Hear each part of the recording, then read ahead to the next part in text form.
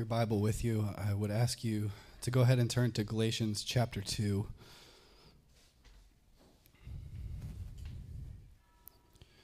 I'm going to do my best this morning, guys. I'm not feeling well, so pray that I have the strength to speak today. Galatians chapter 2, we're going to start in verse 11 today. Now, if you recall, last week we talked about fear of man and the gospel. And fear is one of the primary tactics that the enemy uses to crush the advancement of the gospel and to hinder the growth of the church. Fear is crippling to anyone who gives into its lies. Proverbs 29 verse 25 says, "The fear of man lays a trap, but whoever trusts in the Lord is safe." So last week, as we looked at verses 6 through 10, we saw the glorious result of resisting that fear of man. If you remember, and it's still on the board, Paul's resistance to fear those who seemed influential resulted in unified partnership, right? The result of it was beautiful mercy ministry. The gospel was boldly and strongly advanced because Paul resisted that fear. And the key to the unity that we saw last week, the fellowship that was extended to Paul from the apostles, the key to all of that unity is the primacy of Jesus Christ and the gospel of his kingdom. You may remember the quote that Dan sent out a few weeks ago from A.W. Tozer.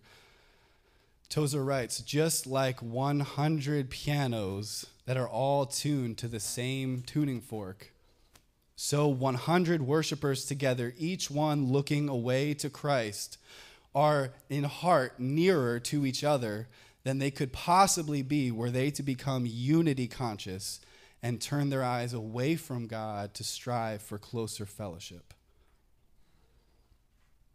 As soon as our attention drifts off of and away from the dominion and the power and the glory of Jesus onto the opinions and the perspectives of man, the disunity and the damage are not far behind. And so this morning, as we turn our attention to chapter 2, verse 11, we're going to see the damaging effect of fearing man. We're going to see what happens when you turn your eyes away from Christ onto other people. Let's read our text together. Galatians chapter 2, verse 11.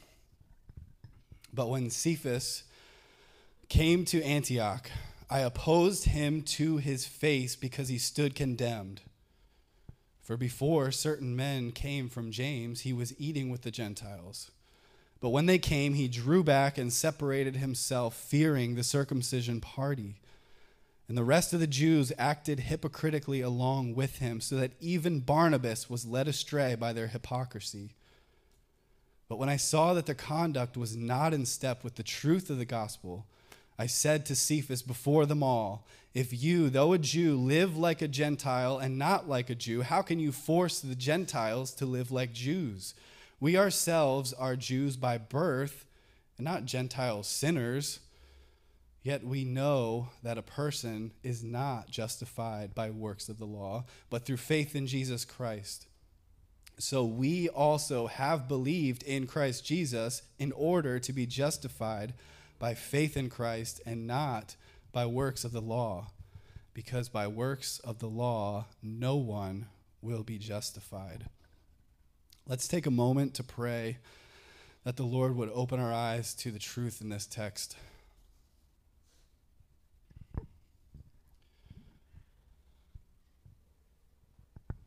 Lord Jesus, I thank you this morning for the overwhelming peace of your presence. Lord, we come this morning to hail you as our King, to look away, to gaze upon you alone this morning. Yours is the kingdom, yours is the power, yours is the glory forever and ever. Lord, I pray now, Lord, would you come and open our hearts, open our eyes, open our minds to understand how damaging it is to fear people. Lord, would you awaken us this morning out of fear into the abundant life you've called us to. In Jesus' name.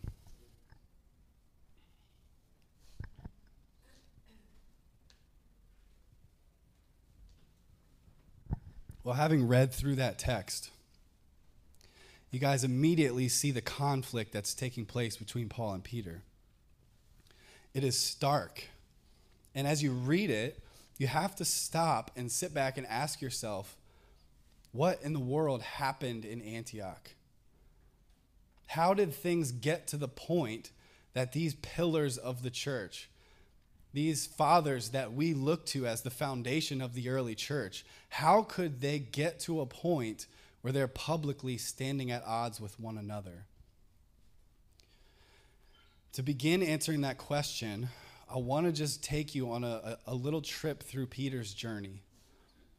I want to take you back to that moment in John chapter 21 on that quiet shore early in the morning by the Sea of Galilee. The disciples had already seen Jesus in his resurrected body 2 times by this point. But he wasn't walking with them every day, day in and day out, as he had before. They'd seen him twice. And so you can imagine they're overjoyed, they're excited, they're overwhelmed that Jesus is alive, but they're also sort of uncertain of what to do next because he's not there. I'm sure there was some fear and some anxiety as to what they were supposed to be doing. And on this particular occasion in John 21, they did what they knew best, which was to take the boat and go out on the water and try to catch some fish. Now, you guys, I think, know this story. But it was on this occasion, as they've had this long night of catching nothing, that this stranger on the shore calls out to them, "Cast the net on the other side." And as soon as they do that, that long night of catching nothing immediately turns to this large net full of fish. And that stranger on the shore is revealed to them as the Lord Jesus. And you remember Peter jumps out of the boat and he swims to the shore. He's overjoyed and thrilled to see his Lord on the shore. But what happens next? Jesus has the fire. And he says, "Come and sit with me. Bring some fish. Let's eat breakfast together." So they sit there by the fire.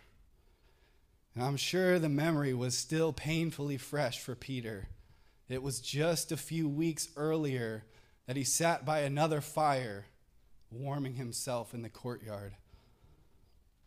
Gripped with fear as people began to recognize who this man was that had been with Jesus. And what does Peter do by the fire? 3 times, not once, but 3 times, he vehemently denies knowing that man, even to the point of cursing the idea of it.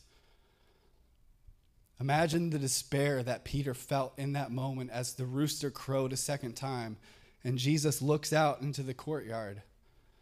Peter recalls the words of Jesus about his denial.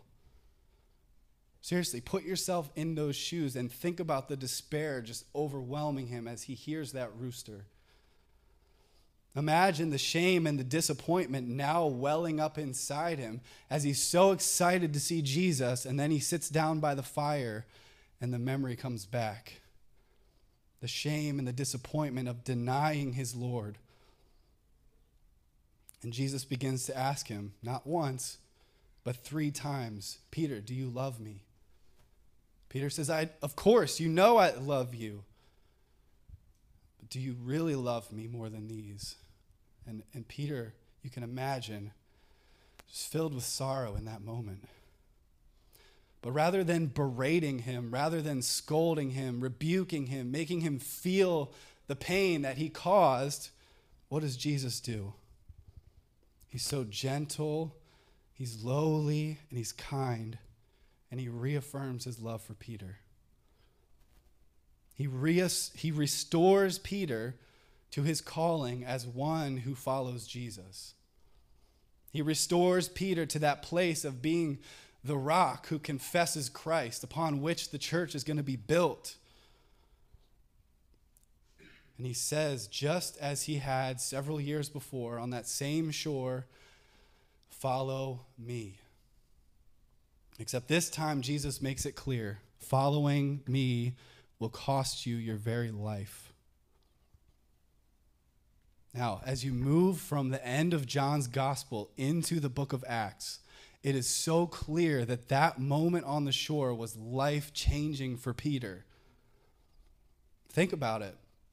His restoration as one sent by the Lord to build the church took on this new level of zeal and boldness as the Holy Spirit anointed the church on Pentecost.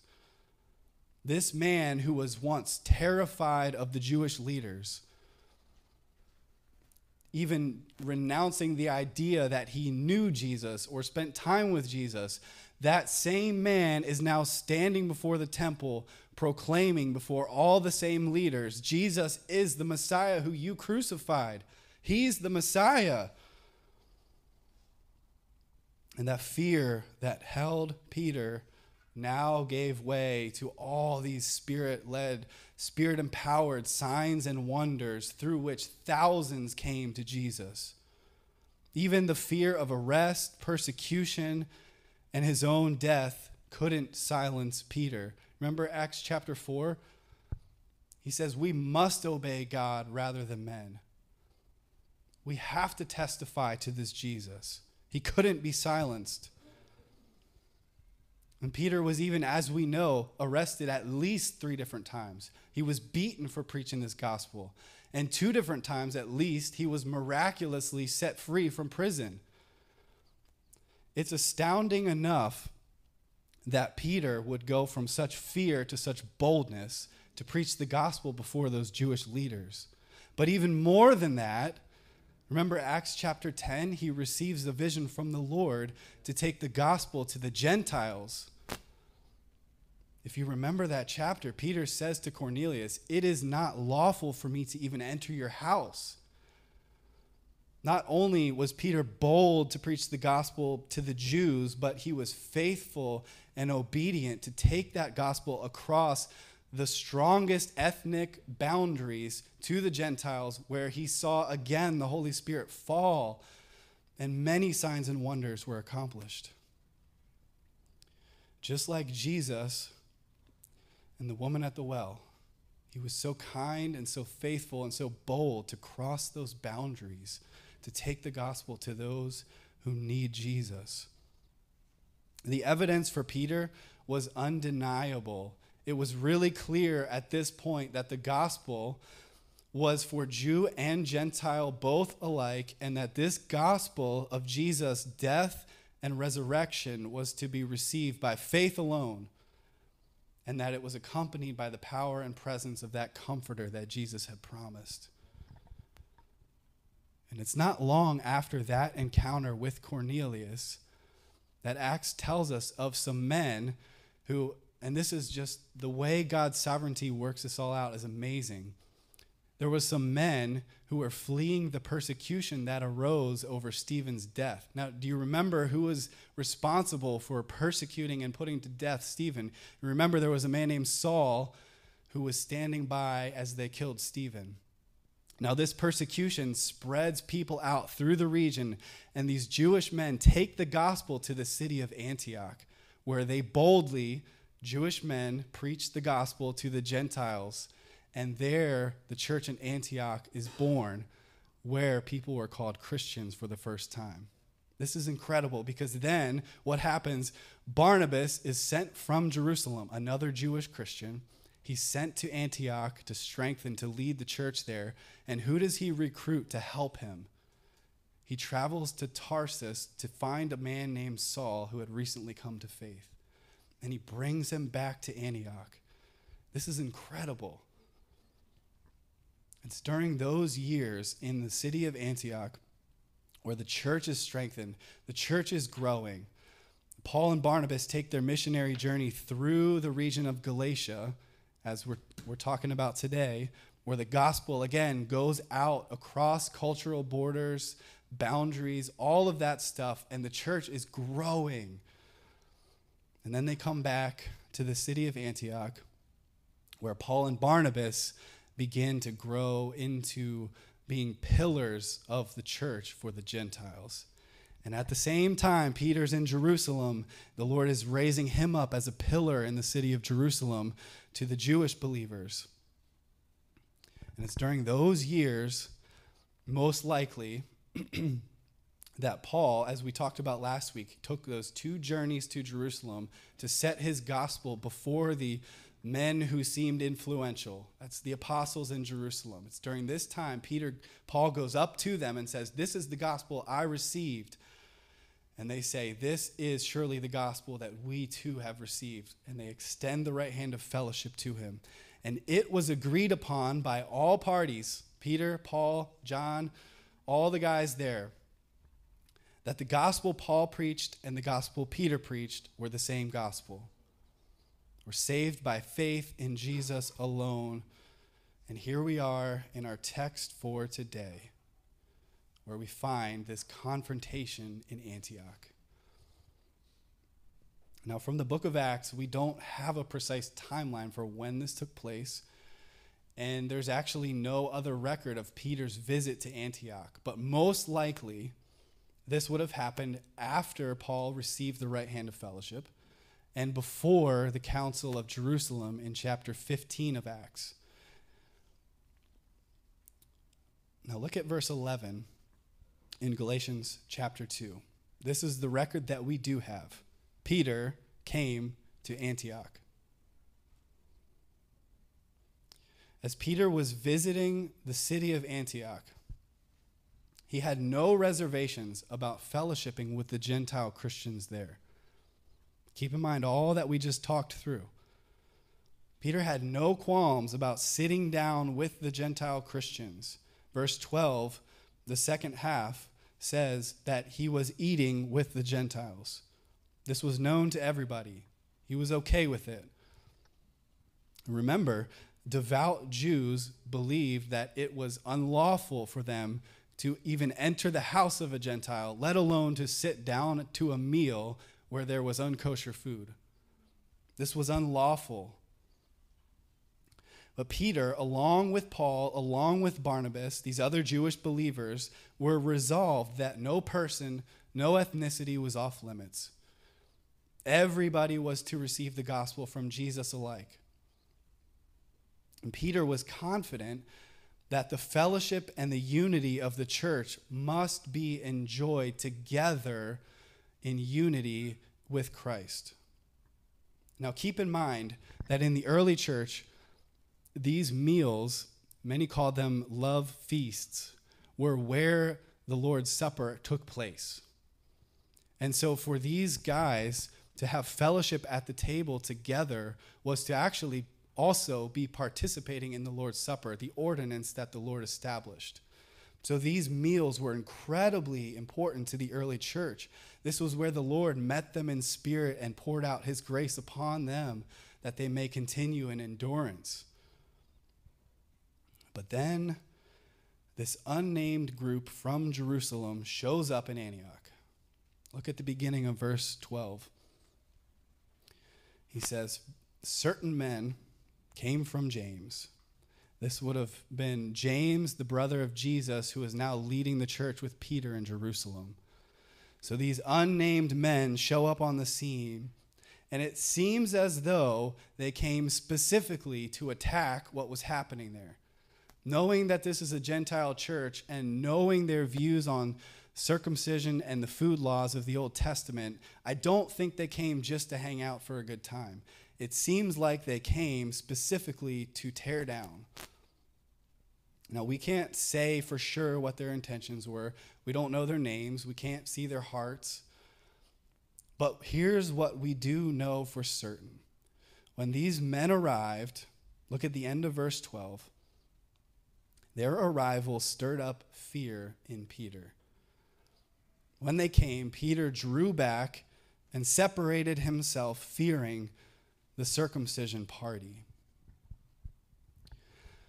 Last week, we saw that Paul's resistance to fearing man led to unified partnership, and it advanced the gospel.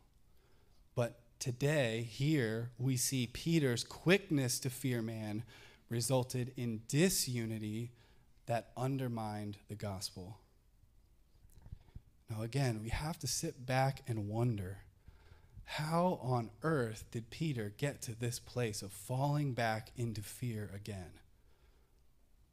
After all those incredible signs and wonders that he had witnessed, all the testimonies of people coming to faith, both Jew and Gentile alike, even having received that vision directly from the Lord that you must go to the Gentiles. It's okay. You should not call them unclean. Peter, of all people, should know. He should be the one standing firm against this party of whoever these guys were. Peter should have been the one contending for unity in Jesus' name. Perhaps it was his most recent imprisonment. Remember in Acts chapter 12, King Herod beheads the other James, and the Jews were pleased by it, so he comes and arrests Peter. Peter's next on the list, but the Lord miraculously releases him from prison with the angel. Do you remember that? Perhaps that experience stirred up some fear in Peter as he remembered the words of the Lord that someone else will stretch you out. In other words, you will be put to death for my sake. Maybe that prophecy of Peter's martyrdom seemed just a little bit closer on the horizon.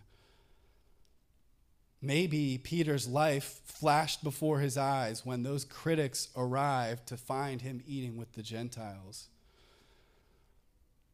Maybe the fact that Peter had gained influence in the city of Jerusalem made him a little bit more comfortable with that influence, and he was afraid to lose it. We just don't know Peter's heart. But the answer, this is how it got to that point. The answer, in the words of Peter himself from Acts chapter 10, as Cornelius bows before him in reverence, Peter says, I too am a man. Bold and brash as he was, a pillar in the church, one who seemed influential, Peter was a man. He was imperfect, he was incomplete, and he was given to fear. On the stormy sea, he took his eyes off Jesus onto the winds and the waves, and he began to flounder in fear.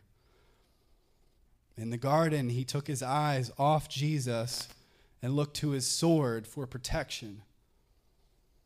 In the courtyard, he took his eyes off Jesus and began to curse the idea that he knew this man.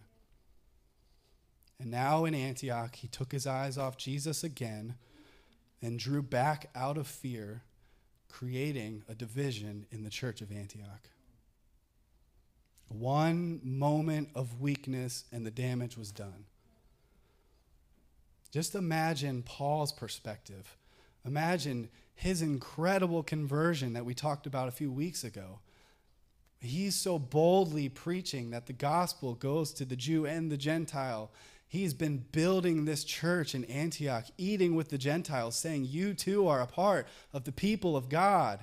The church is growing. And then all of a sudden, these out-of-towners show up, and the Gentiles are treated like second rate.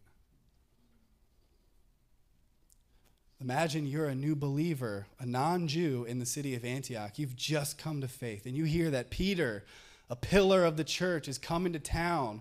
Imagine how thrilled you would be to sit down for a meal with this man as he tells stories, no doubt, of spending time with Jesus. That would be amazing. And then these guests show up, and all of a sudden, Peter turns his back on you. That's a painful reality. The gospel was undermined, the unity of the church was compromised, and the name of Jesus was dishonored.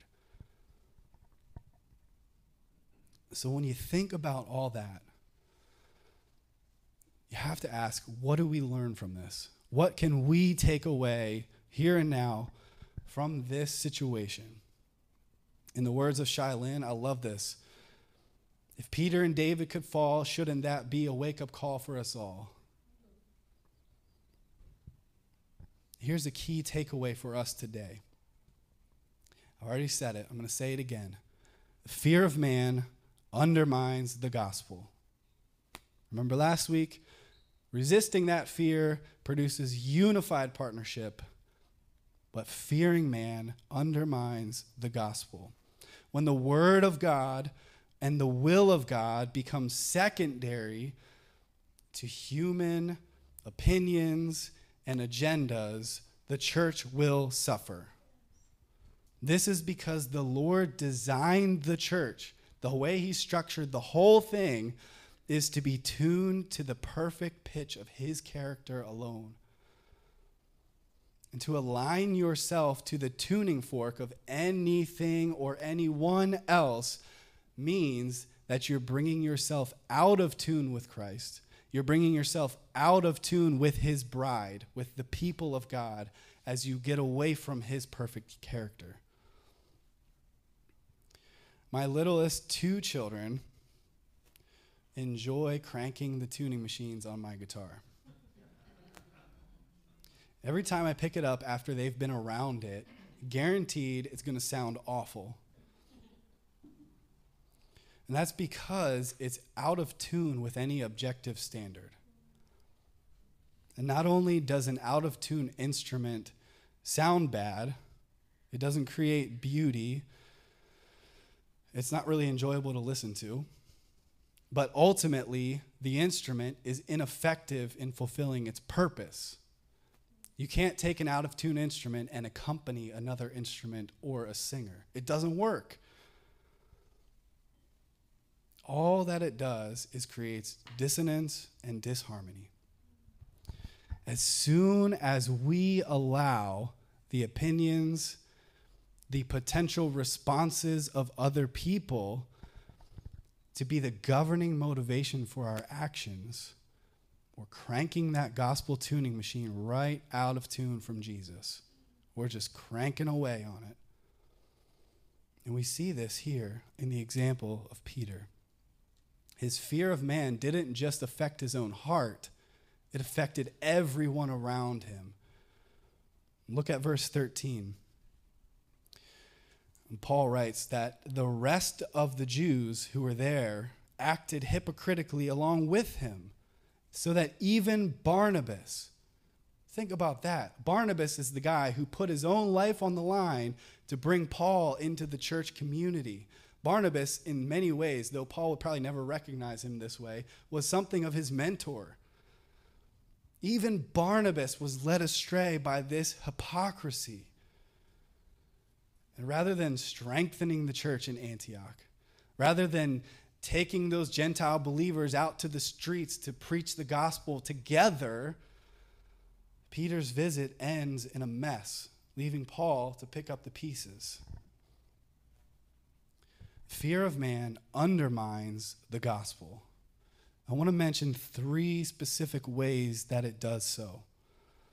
The first one, the fear of man prevents the proclamation of the gospel. Let me ask you guys a question. What is the one and only strategy that Jesus implemented to build and expand his church in the world? What's the strategy? Anybody? Matthew 28. It's the Great Commission. He calls witnesses, Acts chapter 1, verse 8, to take the stand. And these witnesses are ones who have experienced the radical transformation of the gospel to then testify to the world of that gospel. And those witnesses, as they take the stand, just like in a courtroom, they confidently proclaim, here's the problem that I experience, which is also the problem in the world, which is sin. The solution to our sin is only the forgiveness that Jesus offers through his death and the new life that he offers through his resurrection. And the evidence of that solution is my personal testimony of transformation that each of the witnesses have experienced. Think about the blind man in John 9. All I know is I was blind and now I see. There's the evidence. And the call then is for the hearer, the jury, to respond in faith and repentance. That's how it works. He calls witnesses. He gives them his spirit in power to take the gospel to the world. Romans chapter 10 is so clear on this. He says, everyone who calls on the name of the Lord will be saved. But how will they call on him in whom they have not believed? And how are they to believe in him of whom they've never heard? How are they to hear without someone preaching? And how are they to preach unless they are sent? As it is written, how beautiful are the feet of those who preach the good news. This is the low-hanging fruit for the enemy. If you've ever watched any show with a crime courtroom scene, you know this is how the enemy works. You silence the witness. If the enemy can silence your witness, he's slowed the advancement of the gospel, and ultimately he has delayed his own destruction another day. The devil knows that Christ is going to destroy him. That's not a surprise to him. And he knows that the gospel must go out to the world before that happens. And so how does he delay his destruction but to silence the witnesses in the world? If you are in Christ, you have experienced that transformation. You have the testimony. You are a witness. And Jesus is calling you to take the stand. He's calling you to proclaim the gospel of freedom that he won for you. But then we think to ourselves, okay, I'm a witness, but what if I share the gospel with that person and they get mad at me? What if I share the gospel and they get offended? What if they don't like what I say? What if I share the gospel and the person hurts me? But what if heaven is cheering you on in that moment? What if David is saying, sing the song? What if Mary is saying, waste it all, he's worth it? When we give attention to those fears, we cannot hear Jesus saying, this is how I save people. You are the plan. I work through you by my spirit and by my word as you're faithful to proclaim the gospel. If we let our fear of man determine our actions, we simply won't proclaim the gospel. The second way that fear of man undermines the gospel is by betraying its beauty. The beauty of the gospel is that God, being rich in mercy, because of the great love with which he loved us, even when we were dead in our trespasses, made us alive together with Christ, so that, listen to this, so that in the coming ages he might show the immeasurable riches of his grace in kindness toward us in Christ. That's the beauty of the gospel. Jesus wants to show everyone for all eternity the riches of his grace in kindness to you. But the beauty of the gospel, it's broken sinners being transformed into the living temple where God's glory dwells. It's unclean, unworthy people being cleansed and purified to do good works, to serve the living God. But we betray this beauty. We mask it. We cover it up when our fear of man hinders us from living out that transformation in holiness. We put the bushel over the lampstand. Now, this could happen in many ways. We could go on and on with all the examples of how we betray this beauty. But let me give you a few. Sometimes you find yourself in a group of people who don't believe what you believe. They don't live holy lives. They don't follow Jesus. Yet we fear their rejection. We want to be accepted by this group of people for whatever reason. Maybe it's family members, maybe it's classmates, maybe it's coworkers. We want their affirmation. We fear their rejection. So we compromise our holiness to fit in. Either we don't speak up when unholy actions are taking place, or even worse, we participate with them. What happens in that moment is that our witness is compromised. The beauty of the gospel, that we've been transformed from that into righteousness, it's covered up. Now, another example. You may have the opportunity to do good. Let me rephrase that. You always have the opportunity to do good. So this is one that we all face all the time. We can never run out of good things to do in the world. Amen? But maybe the Lord has put before you a specific way that he wants you to serve him, a good thing for you to do. Maybe that good thing is, I don't know, an act of hospitality to someone. Maybe it's sharing a word of encouragement with someone. Maybe it's writing a heartfelt letter of appreciation. Maybe it's just making a sacrificial gesture of kindness to someone. Maybe that good thing is even getting baptized. Maybe that good thing is standing in front of the church and sharing a testimony.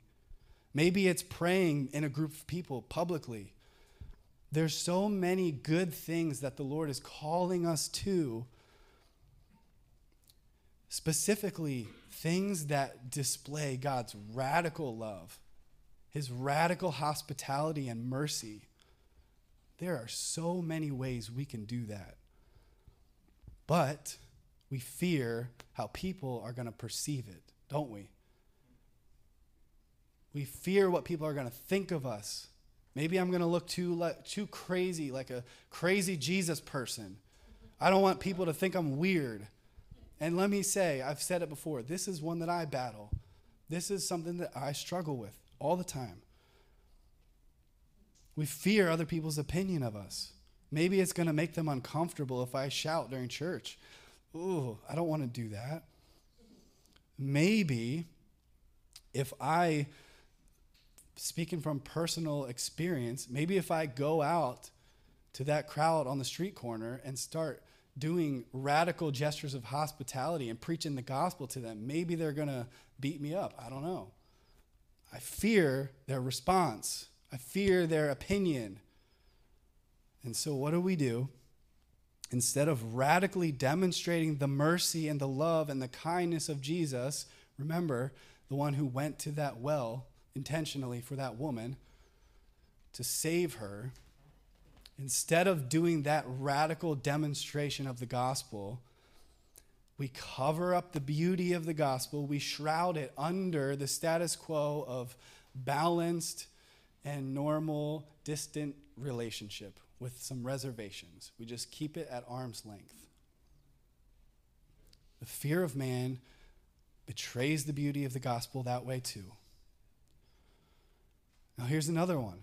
Maybe you have been hurt by someone, legitimately, awfully offended by someone. And you know Jesus is calling you to forgiveness, but you fear that if you forgive them, it will automatically mean that you get hurt again.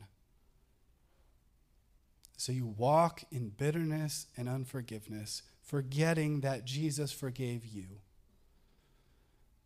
You betray the beauty of the gospel. And now here's one more. This is a common one. You've been walking in victory over a particular sin struggle. You've been doing really well. You've been strong. You've been walking rightly, experiencing freedom in Christ. But then you give into temptation and you fall back into sin. You fear that confessing your sin before your brothers and sisters who love you, who care about your restoration, who care about your holiness, you fear that they're going to judge you and be angry with you and hold it against you. You fear their response to your sin.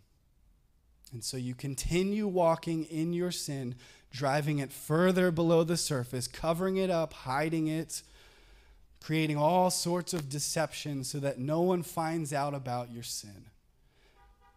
The beauty of the gospel is the love of God displayed to sinners while they were dead in their sins to forgive them and give them restoration.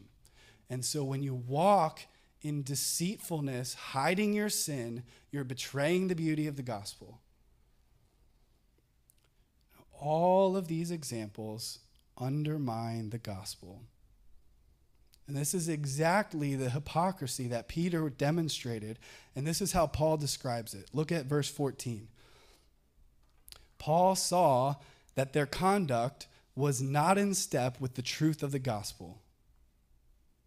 The beauty of the gospel in Antioch, think about how the church there was started by Jewish believers going to Gentile unbelievers and preaching the gospel. The beauty of the gospel there was that Jews and Gentiles alike were fellowshipping together. They were worshiping together. They had community together. There was an ethnic harmony that could come from no other source but the gospel of Jesus. The dividing wall of hostility had been torn down. Yet, because Peter let his actions be governed by his fear of how others would respond, the gospel and its beauty were betrayed. The last way is the fear of man compromises the content of the gospel. What happens when our words aren't speaking the true gospel and our actions aren't demonstrating the true gospel? The result is that our witness is actually broadcasting a false gospel. That's what it is. Peter knew the gospel. Think about this. Peter had preached the gospel. Peter believed the gospel. He was there when the gospel happened. Peter got his doctrine straight from Jesus. So he was more on point than any of us when it comes to doctrine and theology and articulating the gospel. He knew it. But when those men from Jerusalem came to town, he did not speak up on behalf of the Gentile believers. He did not defend his rightful act of fellowship with them. He did not proclaim the true gospel in that moment that Jews and Gentiles fellowship together in Christ. His withdrawal, his actions, as he leaves the Gentiles to go be with these Jewish men, his actions demonstrated that there was still a need for separation. And his witness in that moment to the church of Antioch was compromised. In essence, Peter's actions were saying, these guys are right. Unless you are circumcised and follow the Torah, I can't eat with you. That is not the gospel. That message has no power to save anyone. And so, as the end of verse 11 says, Peter stood condemned. He was wrong. His witness was compromised, and the content of the gospel was distorted. The compromising effect of that action by Peter is precisely why this was such a big deal to Paul in the letter to the Galatians. Remember, Paul had gone and he had presented his gospel to Peter to make sure that I wasn't running in vain for all these years, even though I know I'm not. I still want to take that extra step to lay this before Peter and make sure we're on the same page. And here Peter comes. Peter, who had affirmed and endorsed that gospel, who had extended the right hand of fellowship, now compromising it. The purity and the preservation, the protection of this gospel that Paul had received from Jesus was of so much importance to Paul that he had to say something. Notice again in verse 11, Paul says, I opposed him to his face. Look down at verse 14. I said to Cephas before them all, the fear of man undermines the gospel, but loving confrontation protects the gospel. Where Peter failed to speak up, Paul did speak up, resisting that fear of man. Whenever the gospel is undermined, whenever it is polluted, whenever it's compromised, distorted, abandoned, this type of speaking the truth in love, this gospel confrontation, is the thing that keeps us on the rails. And this loving gospel confrontation is necessary. Keep in mind, speaking the truth in love. Paul probably wasn't as gentle as Jesus in his approach, yet Paul was so concerned about the right things. He spoke the truth in love. He spoke the truth in love to Peter's face. He did not gossip behind his back. He did not slander him. There was no social media, but if there was, he did not broadcast this complaint to the world without confronting Peter to his face. And he used the truth of the gospel as his criteria. He did not use his personal preferences. He did not use his opinions on the matter. He used the truth of the gospel as the criteria for this confrontation. And this is something that, in many ways, the church and at large, our entire society has lost. We love to complain about people to everyone else, yet our fear of man prevents us from actually confronting the problem in the correct way. But it's that loving confrontation that protects the gospel. And this is the connection point to Paul's whole letter to the Galatians, right? This isn't a letter explaining how to do confrontation. It's not a letter merely explaining what the fear of man is and isn't. The letter to the Galatians is about preserving the gospel. And here's the connection point. What happened in Antioch with Peter is the same thing the Galatians are facing where they are. And so we have to make that connection, that as Paul is giving this example from personal experience, he's saying, church in Galatia, you must confront this. There is no other gospel.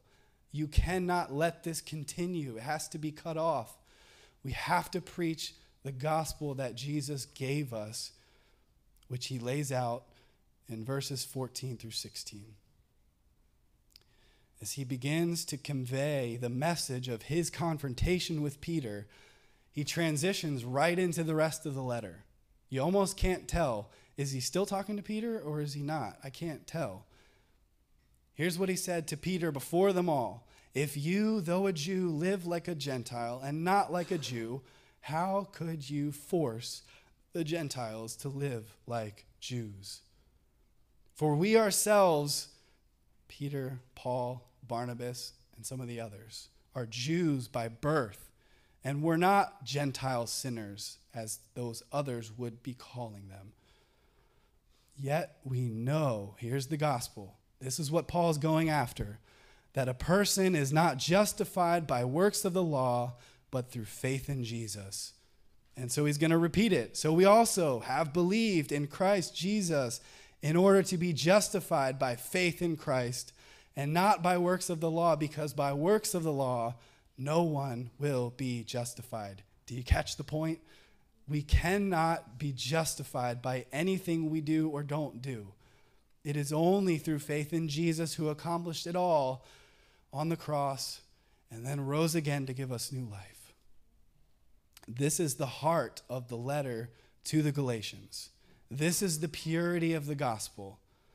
This is where freedom is found, everyday freedom that we all need. And this is going to set the stage for the next upcoming weeks as we continue in the book of Galatians. Now, in closing, how do we deal with the fear of man?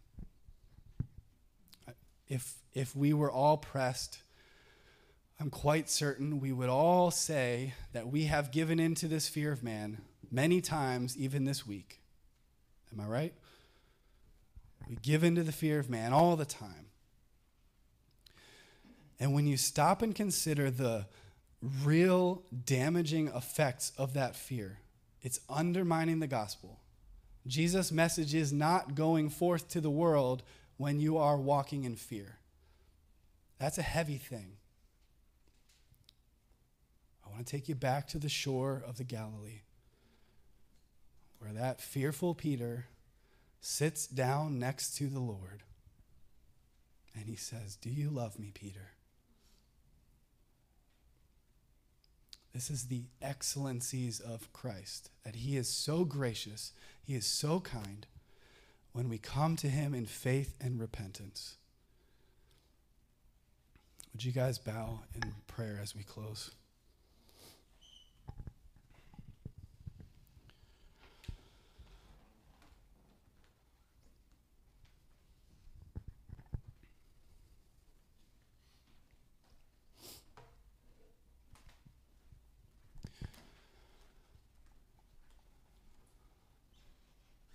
And Lord, I pray for my brothers and sisters today that you would meet us just like you met with Peter. That you would come with your kindness and your grace, that you would lift the burden of fear from our shoulders. Lord, I pray that we would truly understand what it means that your perfect love casts out fear.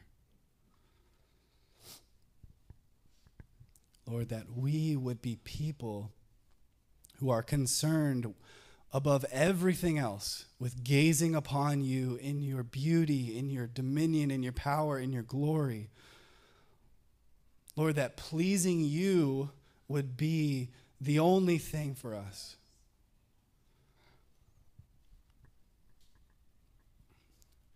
The fear of man is not going to disappear. As long as Paul was ministering, he was praying for boldness. As long as Peter was ministering, he was given to fear.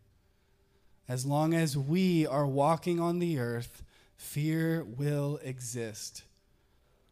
And it's the perfect love of God that drives that fear out. When you look at the early church, how did the gospel go forth with such boldness? Because they asked for boldness and they were filled with the Spirit. Lord, I pray today that we would recognize how much we need the filling of the Holy Spirit to bring us through intense fear. Lord, we know that we can't survive fear alone. We cannot survive fear depending on our flesh. I pray that you would release us this morning, Lord, that we would see how worthy you are of our proclamation of the gospel. That is what you've called us to as your witnesses. And Lord, I pray that we would be concerned with the beauty of the gospel, that we would uphold it in our character, in our holiness, Lord, that we would actually be concerned with holiness. And Lord, I pray that our content of our gospel would be pure, that it would be true, that it would be right, that it would align with everything you've given to us and nothing else. Lord, I pray as we don't face the same Jewish Gentile controversy that Paul did, but Lord, we stand in a society that says our gospel is hateful. Lord, we live in a world that says our belief system is terrible because we would ever say that someone has sinned. And Lord, how fearful it is to stand before someone who's saying that to your face. You are just a bigot who hates people. Lord, there is no way we can get through that moment without the Holy Spirit and the boldness that you bring. And so, Lord, we need you. We need you. We need you. Lord, would you clean us out and restore us just as you restored Peter? We need your grace, Lord. We ask for it now. In Jesus' name.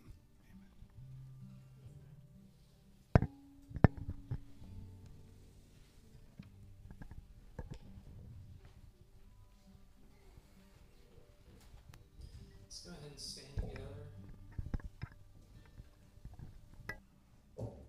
Hold on to the truths that you just heard.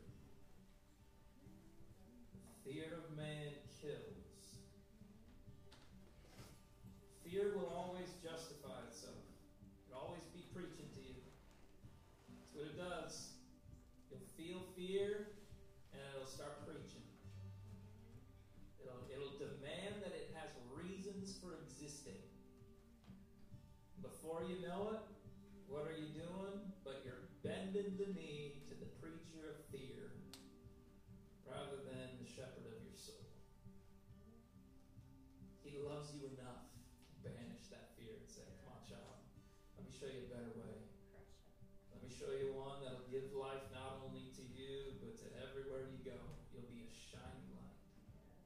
And that's the hope. We stand with Jesus. We stand with all that he's accomplished for us.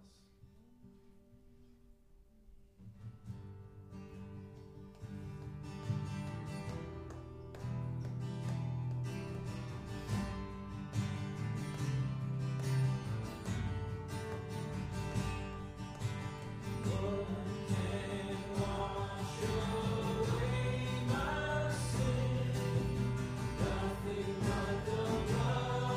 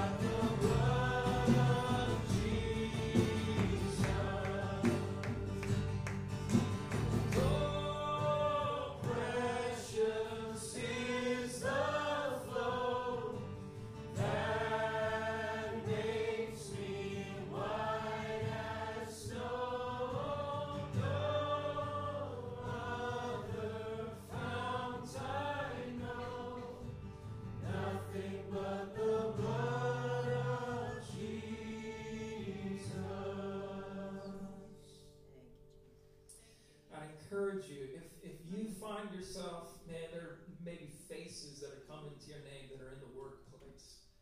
So I just can't speak to them. I just can't speak to them. I just can't get there. The best thing to do about that is to acknowledge it with someone else. Go to someone. Here's the fear I'm carrying. I really feel like the Lord's pressing me to say something to that person. Get it into prayer. Have someone stand with you in that prayer and watch God give you the boldness in the moment. See? We need one another. Like we're about to go out as fishers of men, and we all are. But it's important that we would slow down enough to say, yeah, I got people on my mind that I have a heart for. But in the moment, man, I collapse in fear. Let's get that into prayer. Let's get that before Jesus. He loves it. He smiles at it. And then he gives his Spirit to give us boldness to that end, to raise our voices, to speak well of him to those who are in need of them. So may it be. After we're done here, if that's the case, specific people are coming to your mind, stop. Don't just rush out the door. Get those people before the throne of grace with someone else to do battle with the fear that's all too real in our lives. By way of benediction, Romans chapter 15. May the God of hope fill you with all joy and peace in believing. Opposite of